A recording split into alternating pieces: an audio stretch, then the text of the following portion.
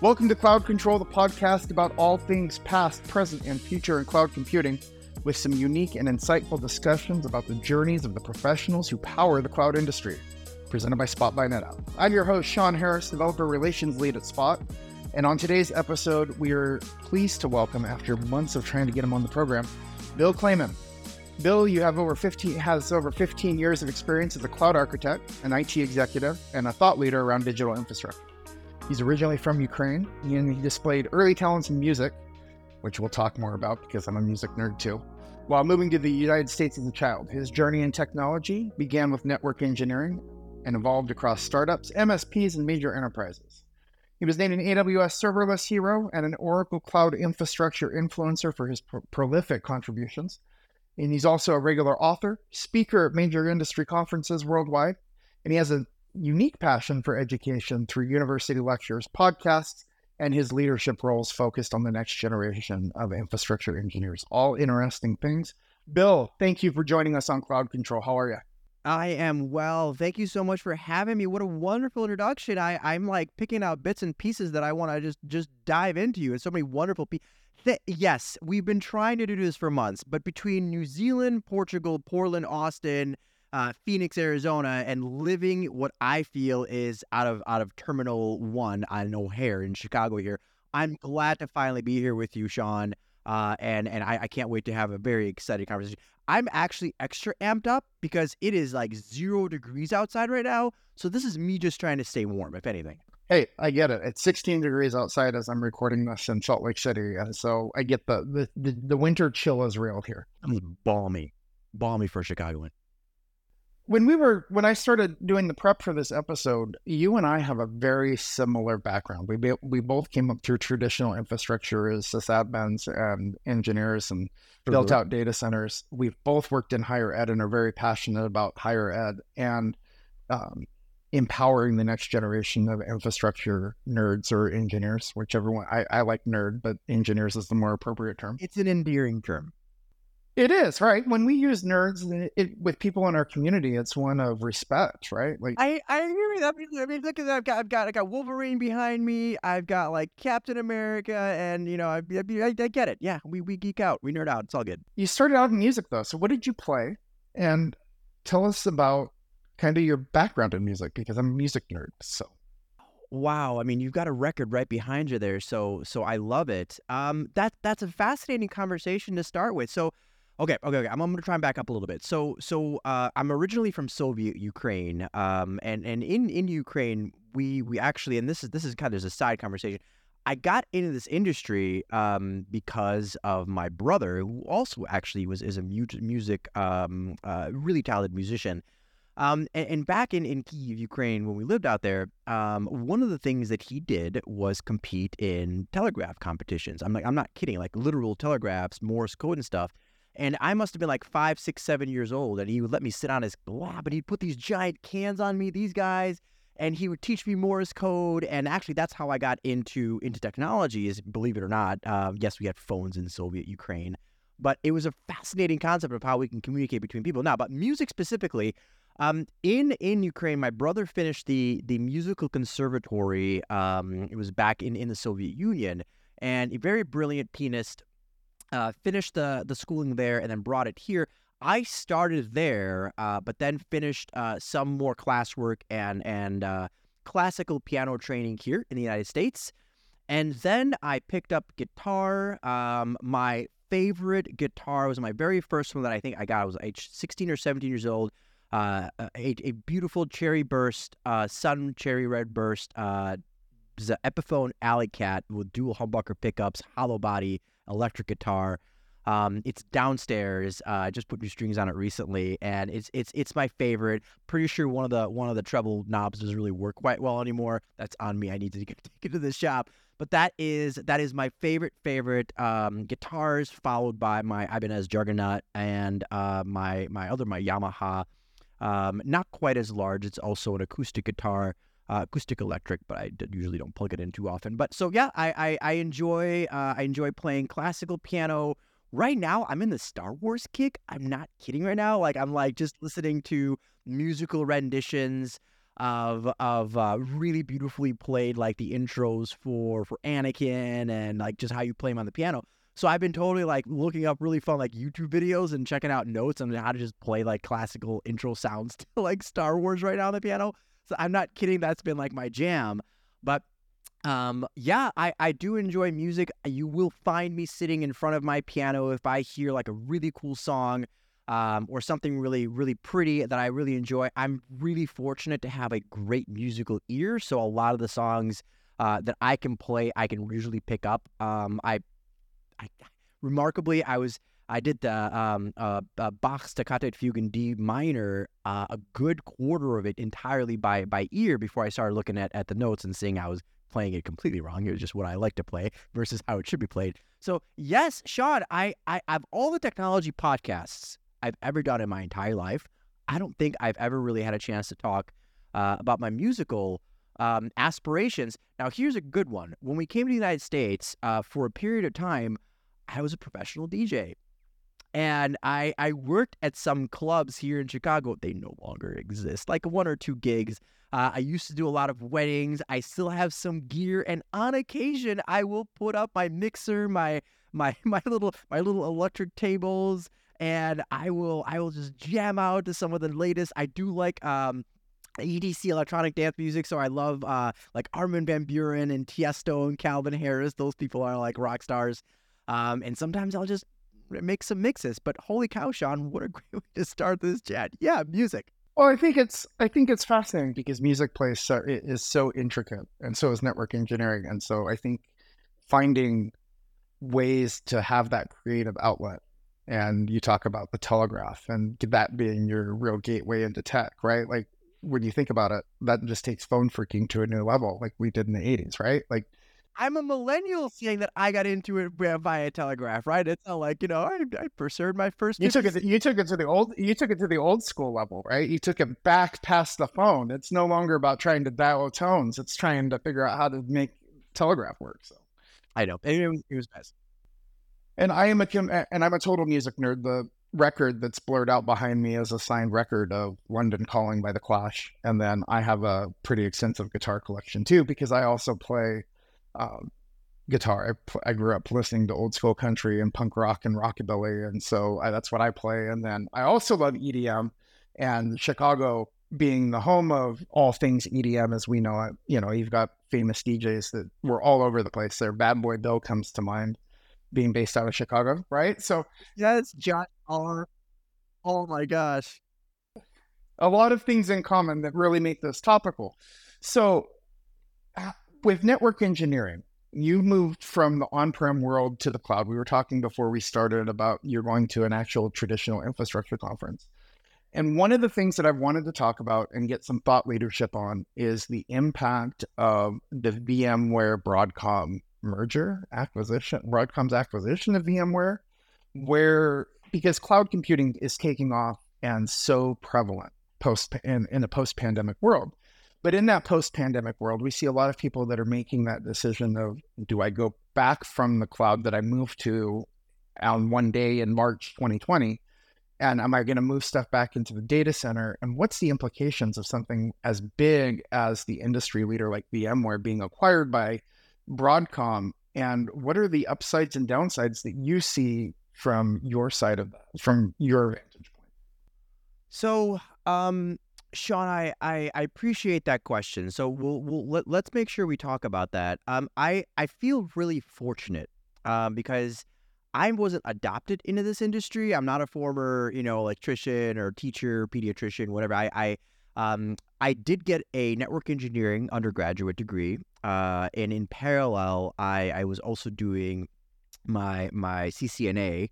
So like really out of college, I had some pretty good Microsoft MCSA certifications coming out, and I did go to a trade school, which was really beneficial to me because I was 21 years old with a networking engineering bachelor's degree, and so I jumped right into the industry. It was 19 years ago actually, and here I was working in the data center space before they even called them data centers, right? These nondescript buildings located in the middle server of nowhere. rooms, computer rooms, right? Thank you, server rooms and network closets. Yes.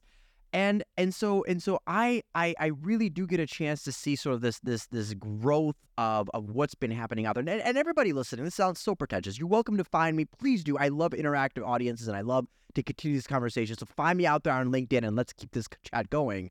But what was fascinating to me is I had a chance to work as a network engineer, junior guy, brought up in that space, worked in the end user community. I worked at a company called MTM Technologies, which for some of you virtualization folks out there, they were the largest Citrix Platinum partner in the country, very big VMware Microsoft partner as well. I was their chief technology officer. After the course of about 7 years, I grew from a virtualization architect to a director, a VP, and their CTO as well. After that, I actually spent some time at, and all of you DevOps people are probably going to know this company called EPAM Systems. So that was about a year there. A lot of DevOps, a lot of cloud migration, refactoring the 6 hours of applications, which we may not even have all the time to talk about, but we're going to touch on the question around cloud migration and refactoring and what's the word? On-prem, right? Getting all that stuff pulled on-prem. So the acquisition of VMware into Broadcom.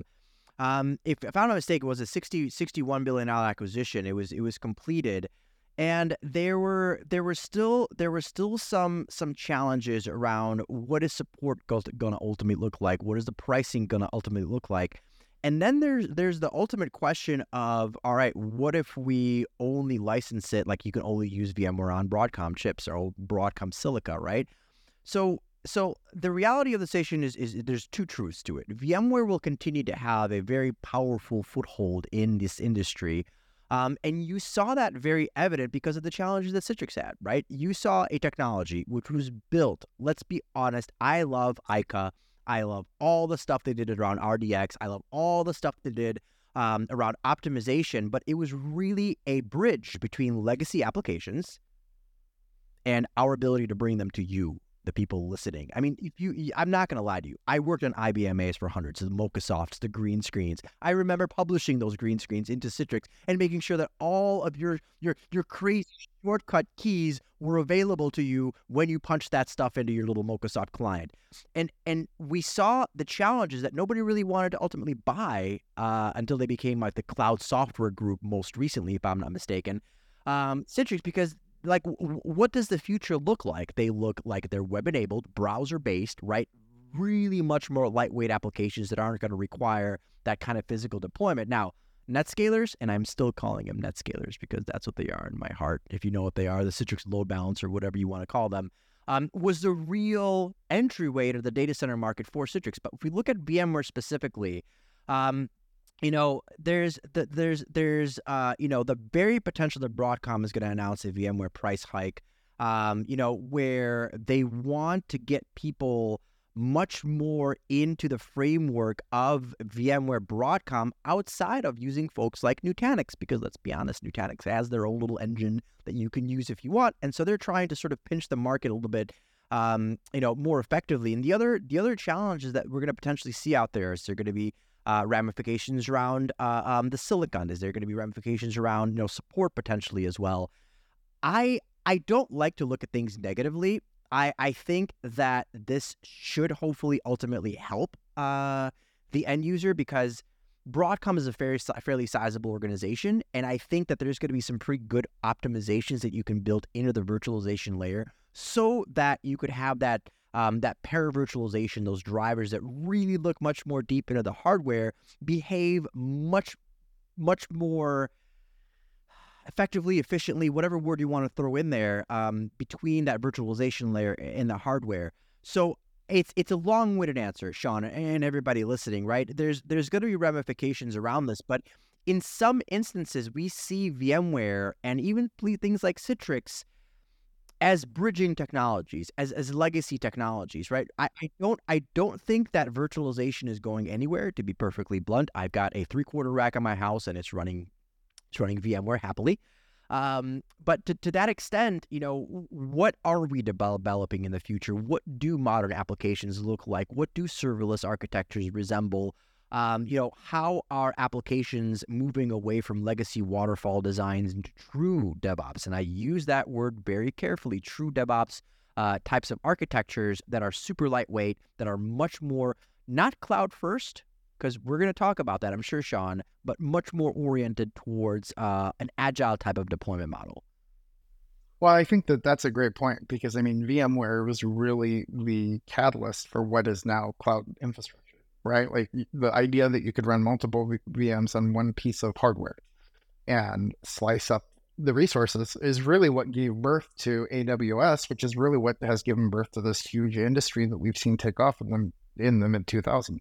It also makes me wonder if the focus is going to be more towards the hybrid world, right? Where the reality is people are going to have things on-prem and in the cloud because for resiliency. But it also makes me wonder if it's going to force a company like VMware, who has made a lot of different acquisitions that seemed out of band for their core market, right? Cloud native stuff, if it's going to make them dial it back in, and we're going to see little slivers of VMware be sliced off and spun out or sold off, right? So it's an interesting thing to watch. And it's interesting because you're seeing the same thing happen with Terraform and the Open Tofu project and the split after those licensing changes, which again have a huge ramification for people who are not only cloud native, but also that hybrid role. So when it comes to infrastructure as code and the goal to make infrastructure as code work the same on-prem and in the cloud native, do you think that that split was a good thing for Open Tofu and Terraform? Or do you think it's going to clutter the market and there are some things that we need to consider that we haven't really thought through just because of how rapidly that fork happened? Let's start with the reality. When a seismic event happens, like a split like that, or like a Broadcom VMware sort of merger, any situation like that, it forces us, the end user, who are potentially users of these technologies, to take a step back and ask ourselves a simple question. We have to. Do we stay? Do we endure? Or do we move on to something else? If that little earthquake, little seismic shift didn't happen, we wouldn't be asking those questions. So in any situation, you do bring up the very real likelihood of a chance of losing a potential customer to an entirely new type of platform, which is why I believe things like QBRs and regular communications with your leading customers is really important, because you will know if they're looking at different platforms, different avenues to deploy applications and tool sets. Any sort of abrupt change that's not well designed and well planned out is going to have negative impacts on an organization. Now, to your earlier point, I absolutely believe it's going to be more of a hybrid model. Now, I am going to share something with this Cloud Control podcast audience that is very, very nascent. So I get a chance to write and create the AFCOM State of the Data Center report. And one of the questions that you asked me here was, hey, Bill, what's happening in the space of cloud, cloud repatriation, and what does that look like? Well, the fascinating thing in that sense is, like, I'm as literally as we're talking about this, I'm trying to pull up that one slide. I literally just got these results very recently, so I found them. I found the slides. All right. So one of the things that I think is really, really important is we as a market, everyone, and this isn't I'm not trying to segment any business. We've reached a certain level of maturity with the cloud, where if Sean says, I need to deploy this app, this tool, my standard response is no longer put it in Amazon, not cloud first. It's, where should it live? Where does it most economically live? Just because it's in the cloud doesn't mean it needs to stay there. And even more importantly, with things like FinOps, financial operations, which I'm sure I hope everyone here at least knows about, you start to ask the question of, does it belong in the cloud? How much does it cost me to deploy this widget on premise? And begin with repatriation in mind. So we asked a question from our audience, and we asked them migration of workloads from cloud back to on-premise and the subsequent impact on load demand. So this year, we saw 71% have seen a migration of workloads from cloud back to on-premise data centers or co-location, and as a result, 71% have seen an increase in power load demand, of which a quarter have said that this impact is significant. Now, I don't want you to get emails or hate mails or anything on Twitter or X, whatever you want to call it, say, Bill Kleyman saying the cloud is going away. I'm not. Oh my God, people, I'm not saying the cloud is going away. Oh my goodness. What I'm saying is that we have a greater level of maturity and understanding of what needs to live in the cloud and where. And the reality is, the next question that I usually get, and we did ask this, okay, Bill, that's some really good statistics. Well, what is being moved? Now, I'll be happy to read off, like, let's say a top 5 here. So ERP systems with about 40%, storage management with about 36%, web apps 32%, IT management solutions 38%, and we got about a quarter people saying commercially licensed databases, VDI, virtual applications, and even, drumroll, about a quarter are saying custom applications and DevOps processes, services, and even Kubernetes. So things that in the past you'd say are default by have to live in the cloud, now I'm excited about this. I like this level of maturity in our industry. People are coming out and saying, what does a hybrid model look like? What does a multi-cloud model look like? How much does it cost me to deploy this stuff in Amazon? And now, with things like generative AI, large language models, doing things like inference training on things like Lambda and all these other different kind of tool sets, you're talking about a relatively exponential cost factor and power consumption factor of what you can do in Amazon versus what you could do at an on-premise data center. And that's just something that we've been working on in my organization, is that we do the same hardware, the same kind of platform for any sort of AI and ML data scientists at like 40% of the cost of Amazon in parity. So that's where a lot of these conversations are happening. So to answer your question, very long-winded, Sean, when these splits happen, you will have the questioning of the infrastructure. And unless you have direct visibility into your organization, you need to know what their plans are. You do. Because if your top customer has a plan of moving part of their workloads on-prem and you introduce this seismic shift, you're going to accelerate that strategy. Yeah, that's a great point. And one of the things I wanted to talk to you about is AI, right? And its impact on the cloud. Because AI is super hot right now, and some of us are tired of hearing about it, and others are, just trying to figure out what they're going to do with it. And every company is trying to figure out how they can make their product do something with it. It's been really explosive over the last year and a half. We started playing with large language models. We started seeing the ChatGPT and all of the Microsoft Copilots and every cloud company trying to do that. New.ro. NEU.ro, Neuro, yeah, NEU.ro, all good. All right, perfect. Is really pioneering the innovations around sustainable and ethical AI, but doing it in a bare metal co-hosted space instead of the traditional cloud. Exactly. How did you get into this space? And when it comes to ethical AI, I want to get some thoughts on what you think. Let's have a discussion about what ethical AI is, because I think it means a lot of different things to a lot of different people, and I think it's something that's very topical that I want to make sure that we hit on while we're here. Neuro, it's important to get some background here. Neuro was founded in 2019. They were born in Ukraine. And in 2019, Neuro was founded and built by AI, data, and ML scientists for use by AI and ML and data scientists, which is why we were very successful. And one of the things in developing our platform, and for everybody listening, Neuro is a Kubernetes layer, an interoperability platform that is basically like the VMware of AI, right? The closest comparison I can give to everybody to better understand it is like AWS SageMaker. You have the GPU layer, right? And we are that software layer that's on top that allows you to aggregate all these tools together. But when we built it, we actually designed it to be a multi-tenant architecture, right? So Sean Harris, right? You have a bunch of GPUs, and they could be Intel, AMD, or NVIDIA. What we've created is an architecture, an interoperability layer that allows you to point all of those hardware resources to Neuro. And what we do is we split those jobs into what's known as atomic workloads. So each job can be processed per card, where we don't have to translate between physical cards. So like the Synapse AI from Intel and CUDA from NVIDIA, they don't have to actually work together as long as it's pointing to our orchestration layer.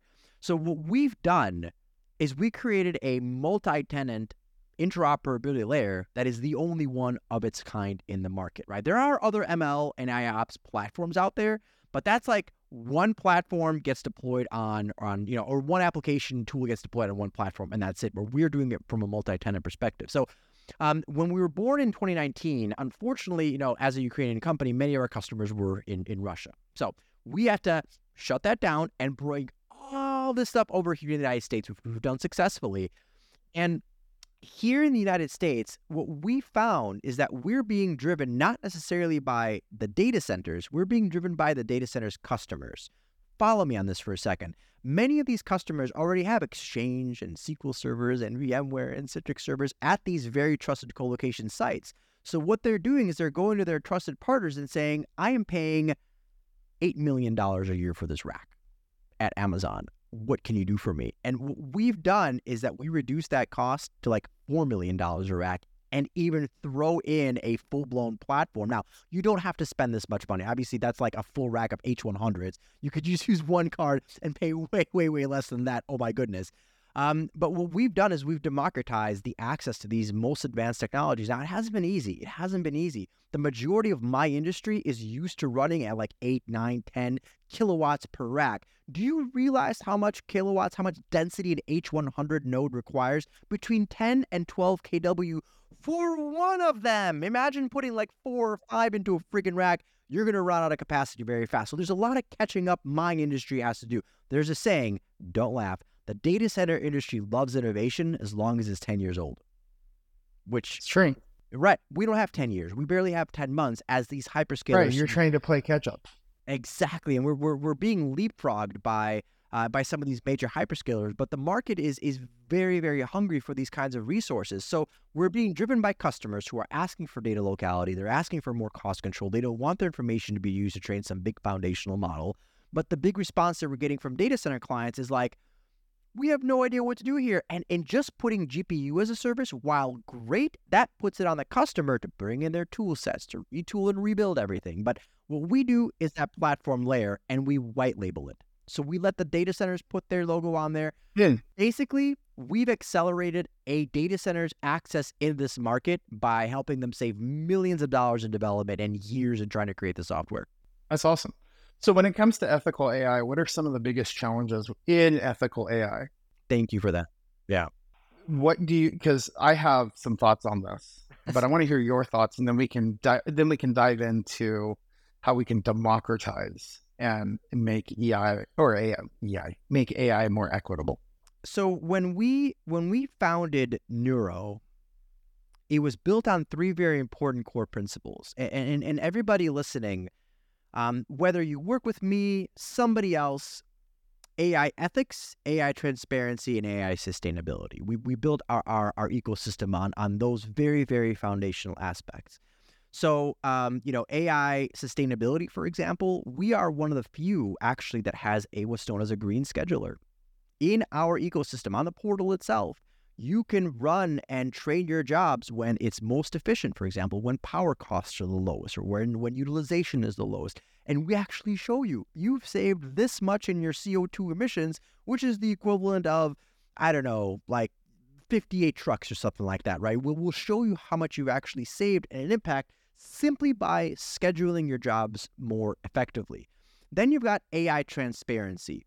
In that sense, you actually know everything that's happening from the back end. Now, again, what we've done is we give our users access to a UI as well as an extraordinary powerful CLI.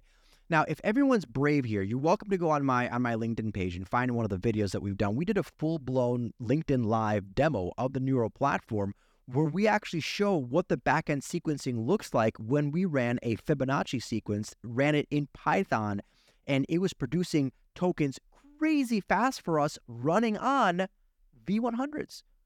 V100s, which are about a third of the power of the A100 cards, right? So when it's engineered properly, you could do some really cool things. So AI transparency really talks about a deep connection with the people using these technologies, and you are transparent with the technologies that are being applied so they can have a deep understanding of what they're actually doing, right? It's not just here's a UI and then everything else is sort of a secret. Now, obviously, there's some intellectual property we just can't divulge, but the process, the means, the translation layer, the code, everything, we're happy to showcase that. Now, the important question, AI ethics. What does it mean to be ethical in working with AI? We have a consulting practice as a part of our business. And it's a no BS approach. We don't need to swear on this podcast, but it's a no BS approach where a lot of our customers' interactions are as follows: Bill, here's our data, here's our problem.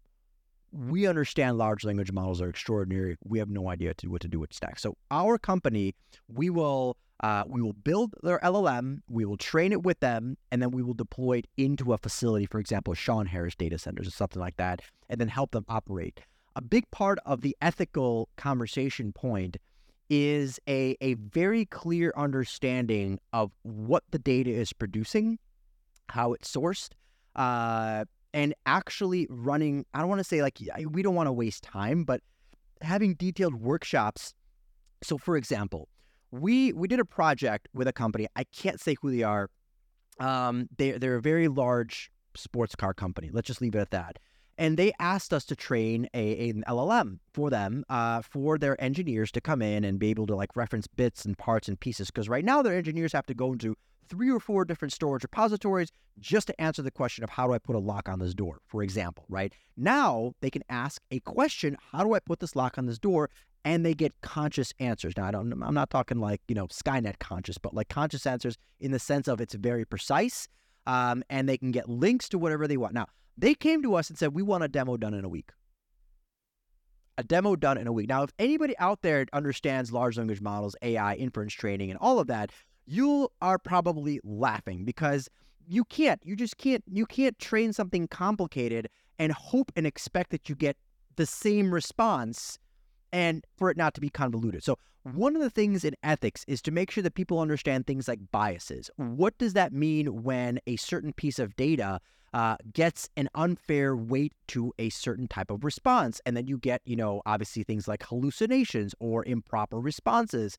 So ethics is taking the customer on the journey with us and persistently ensuring that they see that they have full control over their data, their repositories, where it's being managed, and most of all, having control over things like cost, resource utilization, and then ultimately how it impacts the end user. So the entire life cycle of the model from the start to the finish, making sure that it's basically everything about it is done ethically. So clean, clear, there's very clear communication. And believe it or not, it's something that's not, you don't get that. If you go on and deploy something in Amazon AWS, for example, or on SageMaker, it's you're pretty much doing this. But with a good partner that can take you through this journey, you have a much more intimate understanding of what your data is actually doing.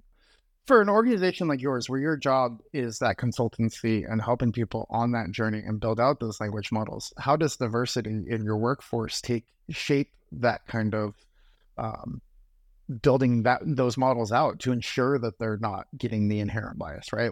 One of my favorite books that I've read during the pandemic and beyond and before is called Weapons of Math Destruction, which is all about AI, the future of AI, and not having enough diverse voices. So how does Neuro approach that diverse voice to make sure that you're not getting a biased model on the back end and basically being a poison pill to future models, right? Because you use the groundwork and that groundwork goes between projects. How do you keep that from poisoning your data models that you're helping your customers build? And how do you explain that to them? That's a really, really, really good question, Sean. I wish we had another hour just to talk about this. At Neuro, we actually should have another episode. Yeah, just on that, just on ethics alone. At Neuro, we have a very diverse workforce. We've got folks that are, everywhere all over the world, people of color, women, female leaders. And this is really important for us, and this is one of those few times you're going to see me slow down, and yes, I'm excited about this.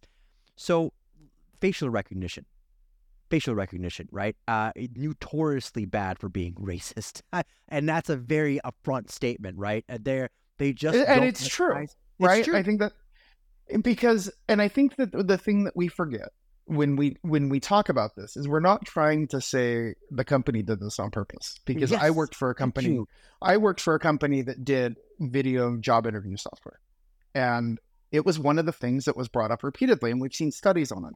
And I don't think it's saying, company, you're doing a bad job and you're trying to do this on purpose. I think by calling it out, and by you and I, and this is the engineering problem that I talk about, where I say I'm just a boring white guy, right? And I've been lucky enough to have a very blessed career that's grown because of this. And I've worked in a lot of spaces and had a lot of exposure that others haven't. And that's really shaped my career. And it would shape, if I was working in these models, it would shape that. And I think the reality is we have to be able to talk about this intelligently to say, why are those biases there? Not because somebody's racist, not because somebody's trying to poison that data, but just because of who's programming it.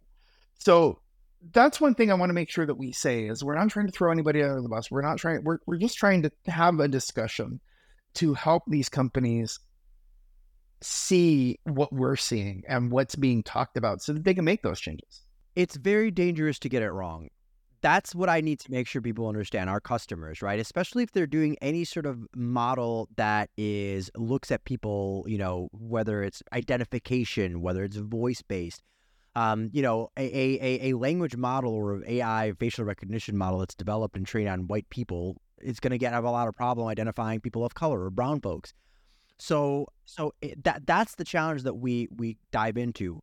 As an organization, as Neuro, with our consultancy practice, we take extra time and extra caution when we look at data sets, different types of ingestion, because we work with all different kinds of data, structured, unstructured, emails, PDF printouts, the chicken scratches of doctor's notes that need to get ingested. The point is that when we look at these data types and we see that there's any sort of potential for this information to be misconstrued, create a biased, inaccurate response, that's dangerous. Because what we want to do is when we build a solution, a large language model, that when you ask it a question, the responses are highly, highly, highly predictable, accurate, they don't hallucinate, and that they are repetitive. They're the same. And not when I'm saying the same, because when you obviously interact with the model, you do inference training and it becomes smarter itself, the response continues to evolve with how the data is being trained. It just doesn't start to hallucinate on its own based on some new variables that you introduce to it. So for us, ethics is a very careful, guided journey through the data, the problem, and what that outcome is going to look like, which is part of the reason why we do things like MVPs, minimally viable products, because we do train on real data. We do create a real life solution, but it's instead of a multi-billion parameter model, it might be like 100,000, 200,000 parameters just to build out the solution so we can showcase that these responses are repetitive, predictable, non-hallucinating, and that we do this every single time, regardless of the type of input that we get in. Not every partner does this. A lot of partners focus on the outcome and the final result rather than the journey to get there. And a lot of that revolves around somebody giving you a quote to develop your platform 2 weeks less and for 10 grand less. That 10 grand can cost you quite a bit. My only advice to you, whether you work with my company, EPAM, Blue Wave, there's just so many great companies out there, is that you really don't just look at the cost, because if you get your output or your data mechanisms wrong and you start to get like the wrong kinds of architecture or models or responses, holy cow, that could have absolutely detrimental impacts on what you're trying to build in general. So these aren't solutions that you can rush, right? This isn't something that you can take corners with, especially. So a big part of ethics is actually taking the time, and this is where it gets a little bit difficult to understand the entire journey from the inception to what's being ingested, because biases don't just have to be people related, right? We're doing something for a logistics company right now as well, right? We want to make sure that we understand all the different kinds of trucks that they have so that it's not biased towards one truck, which is this one's better, but it's going to cost you more money and it's not going to be effective for the business. That's a horrible situation. We don't want that kind of model to be impacted. So it's throughout the entire process of being ethical, obviously towards human beings, but the business itself and making sure that the outcome is beneficial. So the big push that we're seeing in AI right now, and I've got one more AI question after this, and then we'll wrap up with a little bit of some thought leadership from you. But one of the things that we're seeing right now is a big jump for government regulation on AI and regulating what you can and can't do with important topics that we need to think about. But how do you think that equity and ensuring that ethical development approach is going to work? And is Neuro taking a lead on wanting to be involved in developing some of that regulation that is going to come down the pipe at some point? That's a really great question. And for everybody listening, I don't think I had access to any of these. So these are like, Sean's firing these from the hip. We at Neuro, we believe in regulation. We do. We believe that these technologies, because we understand it. We see how this stuff works. We've built large language models and sales assistants for, the world's largest cosmetics company, Caribbean cruise companies that you've probably taken. And we take a very, very documented and careful approach to this. But we've been around since 2019. And I know that only 5 years, but in the world of IT, we're ancient. We're mature, as I like to say. Okay. So Sean, when we start to take a look at how all of this becomes developed, it's all about the journey and just making sure that you answer all of your questions throughout that entire journey to ensure that you have a product finally that you could be certainly proud of. But again, it doesn't matter who you ultimately work with. It just matters that you have clear communication and understanding of what you're trying to build. So at Neuro, we've taken this really cautious approach. We believe in standardization. I really, or even regulation, standardization and even regulation, I think is fine because this is a powerful technology. Everybody listening, it's when we were trying to be under the radar, we really tried to be under the radar, like January, February, and March. And then South Park came out and did an episode on ChatGPT. If you remember, it was called Deep Learning. If you haven't seen that episode, it is both amazing and scary. Literally a combination of the two. Because at the very end of that episode, you saw the credits roll and it said written by Matt Stone and ChatGPT. It was good. And out of that, we get calls. We get so many phone calls. Can you do this, Bill? What else can you do with this data? Can you model this kind of stuff? Can you Everybody wants an AI model. Everyone wants an AI model, right? And so now we're educating. Half our time is spent educating the customer about what they can do with the data and then talking about the actual product and solution. I'm getting off topic. Regulation and standardization besides itself, but regulation of this level of technology is really important because with GPT-4 multimodal model architectures, where you can now throw at it multimedia like audio and video and images and get like real conscious text back, that's extraordinary. And GPT-5 is slated to be the closest thing we'll have to a conscious conversation with a large language model and an engine. We're going to have to convince ourselves this isn't some Turing test that we have to go through. We're actually talking to a machine here.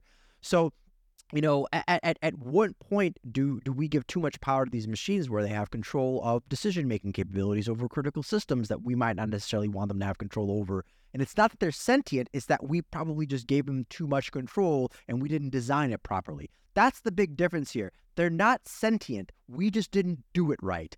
So the need for regulation there is going to be critical to really we don't pull the Homer Simpson and press the wrong button in the nuclear reactor here. We're fans of it. We think it's very, very important. We don't think it's limiting either. We don't think it's going to limit the capability of solutions. If anything, it's going to put out some really important guardrails. The other hot topic that we talk a lot about outside of AI and the ethicity and the equality of AI is sustainability. Where you're running large language models, you're running a lot of silicon, you're running on-prem. The idea is that the cloud has always been greener because scales of economy, Amazon can do more with their climate pledge and stuff. Azure has a big initiative. How does sustainability impact what you guys do? And how do you advise customers who want to be more sustainable and know that a company like Neuro that they're partnering with to build some of this stuff is doing so sustainably? How do you report that back to the customer? And where do you see that going from here? That's my gosh, that's such a big question. I'm actually going to pull up a couple of quick notes here to answer that a little bit better. So obviously ChatGPT, we've experienced that. Just to kind of put it into perspective, they reached 1 million users in 5 days. And I think over the course of about 9 months, they were just close to about 1 billion active users. There's only one app. Everybody listening, there's only one application that was capable of getting to 1 million users faster than the ChatGPT, and it was Threads. They did it in about an hour. You using Threads? Anybody using Threads? No, but you use ChatGPT quite a bit, right? So we've done some research here internally at Neuro. So I'm going to share some stats with everybody based on sustainability specifically, Sean, and everybody listening. A single Google search can power a 100-watt light bulb for 11 seconds, consuming about 0.3 watt-hours of energy. A single GPT-like session, now I say GPT-like because it's ours. We don't use an OpenAI. This is stuff that we developed.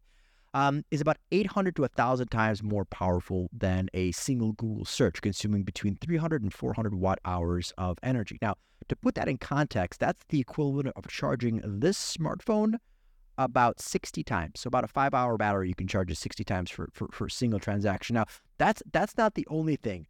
That Google stat, that's from 2011. So you know that they've already improved upon it. And when you take a look at ChatGPT, they don't run them per single query. They have 6 to 8 queries per single process. So really, you're talking about a single transaction size of in the kilowatt, 1 to 3 kilowatt per every single time you go out there and ask ChatGPT a silly question or ask DALL-E to draw you a pug that's taking over the universe. So, the reality of the situation is and this was from IEEE. It was a very impactful quote. The pace of evolution is no longer sustainable. And that is a really, really critical point here. So we at Neuro, we've done some really special things. First of all, we partner with somebody called Cato Digital, which has taken over OCP, Open Compute Foundation Platform Compute, from Facebook. And these are the V100 cards. So circular economy, they've already got their carbon footprint out of the way. And we reuse that gear for large language model training. In fact, that's what we did, that Python Fibonacci sequence architecture, that demo on those V100 on OCP gear that's been repurposed.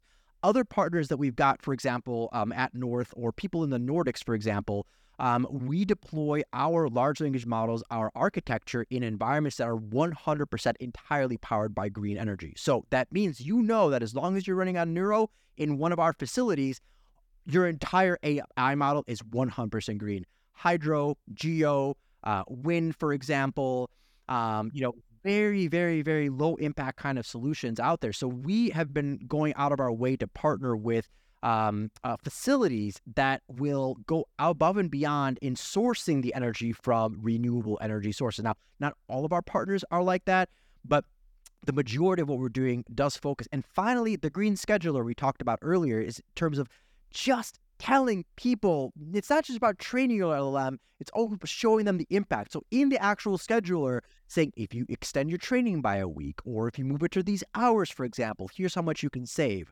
So first of all, partnering with infrastructure, that's really important. Second of all, the software layer itself is really important. And then thirdly, just a conscious effort to make sure that what you're doing is truly sustainable. Please understand that it's so much more power consumption than your traditional Google search. And the reality is, final point here, Sean, we've experienced this human shift. The way that you and I interact with data has fundamentally changed. If you go on Google or Bing and you type in a freaking question, it's no longer a blue link. It's not. The first response you get is a generative AI response, which is absolutely wild just how fast that shift has happened. It is. And I think we need to have you back and have a deeper dive into that evolution. It's crazy. Yes. One of the things that we do one of the reasons I love cloud control and being able to host it is we get to talk about the people behind the cloud that you don't get to see a lot of, right? Like you get to hear from engineers and what they're into. So you've been in the industry about the same time as I have. I think we probably started right around the same time. I started in 1998. If you can go back to the beginning of your career, what advice would you give yourself, and what do you wish you had known? What do you wish you knew now, had known then that you know now? I am a perpetual optimist, and I'm very happy to say that I don't think I've changed very much since I've been a kid. So let's see. I graduated with my bachelor's degree in 05. In '05. So yeah, it's literally been about 19, 20 years now. And I don't think I would change anything, to be honest. I really love the career path that I went down and the persistent curiosity. And I think that's the only thing I would continue to tell myself is just continue to be persistently curious outside of obviously buying stock in like Google and some other stuff. But I'm really fortunate that I had a chance to work with real physical infrastructure, everything from networking to converged infrastructure to blade systems. And then I spent a year in the DevOps space. I think if I were to go back to myself and be like, learn more about the application side of it, what is actually running on all these physical systems that you're deploying, that's maybe the only, I think, modification that I would try and make. But otherwise, I would say continue to diversify your understanding of technology beyond your existing purview to have a better understanding and visibility of everything that impacts today's digital world. No, that's a great point. A lot of turmoil going on in Ukraine over the last 12, 18 months, and that's where you're from. We talked about that at the beginning of the show. Not going to ask your opinion on that. What would you tell the aspiring engineer or the aspiring nerd that wants to come up in our industry that's in Ukraine right now? What would you tell that young mind about what they should do and how to keep their head up and end up on the career path that we have to? First and most importantly, I'd say Slava Ukraini. And then, secondly, we have engineers that are out there still in Ukraine. And I'm not going to lie to you. Sometimes we've had to do demos while they're sitting in a bomb shelter. And when the customer's like, do you want us to reschedule? The response is no. Let them feel like they're human beings and normal. Let's have this freaking demo. I understand bombs are falling. This industry, this world has become so much smaller because of what we do in terms of telecommunications and connectivity, that, effectively it matters more about what your passion, your interests are, and your capability to impact this world, maybe more so than where you're located. Obviously, if you're in a war zone, it's going to make your life much more difficult. When our company started, we moved people with whatever money that we had out of Ukraine into Spain and Portugal and the United States, into all these different parts of the world. But if you're in Ukraine, and you're young, or you're an engineer, whether it's development or physical infrastructure, your capacity to impact this world is never going to be nullified or squashed by, the country that's just east of you. You have more friends than you would imagine. All it takes is just to reach out and talk to people like me, go on LinkedIn. Obviously, that's very powerful. Some of the most brilliant and impactful people are in Eastern Europe and Ukraine. When I was at EPAM Systems, half my time was spent, speaking in Russian or Ukrainian, with people in Belarus, Russia, or Ukraine. So, the kind of talent that is in that region is extraordinary, and it's sometimes oppressed and challenged by obviously war, but the opportunity is just there's so many opportunities out there for you to progress and do something special. That's a great point. The world is a lot smaller in the year of our Lord 2024, and it's amazing how we can connect with people all over from these diverse viewpoints. 100%. That is a wrap.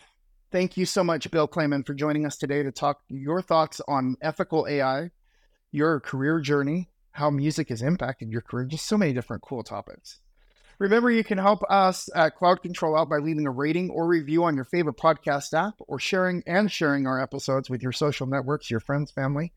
And you can follow me to continue the discussion, ask questions, and learn more about all my hot takes on all things cloud ops, and by following me on social media at InkCater on most of your favorite social media networks.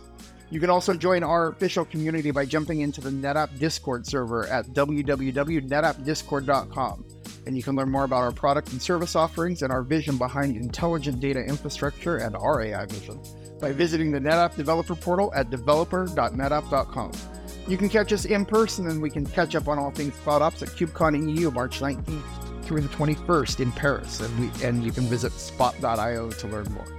Thank you again, Bill. Thank you again to all of our listeners for joining us. And until next time, we'll see you in the cloud. Bye, everybody.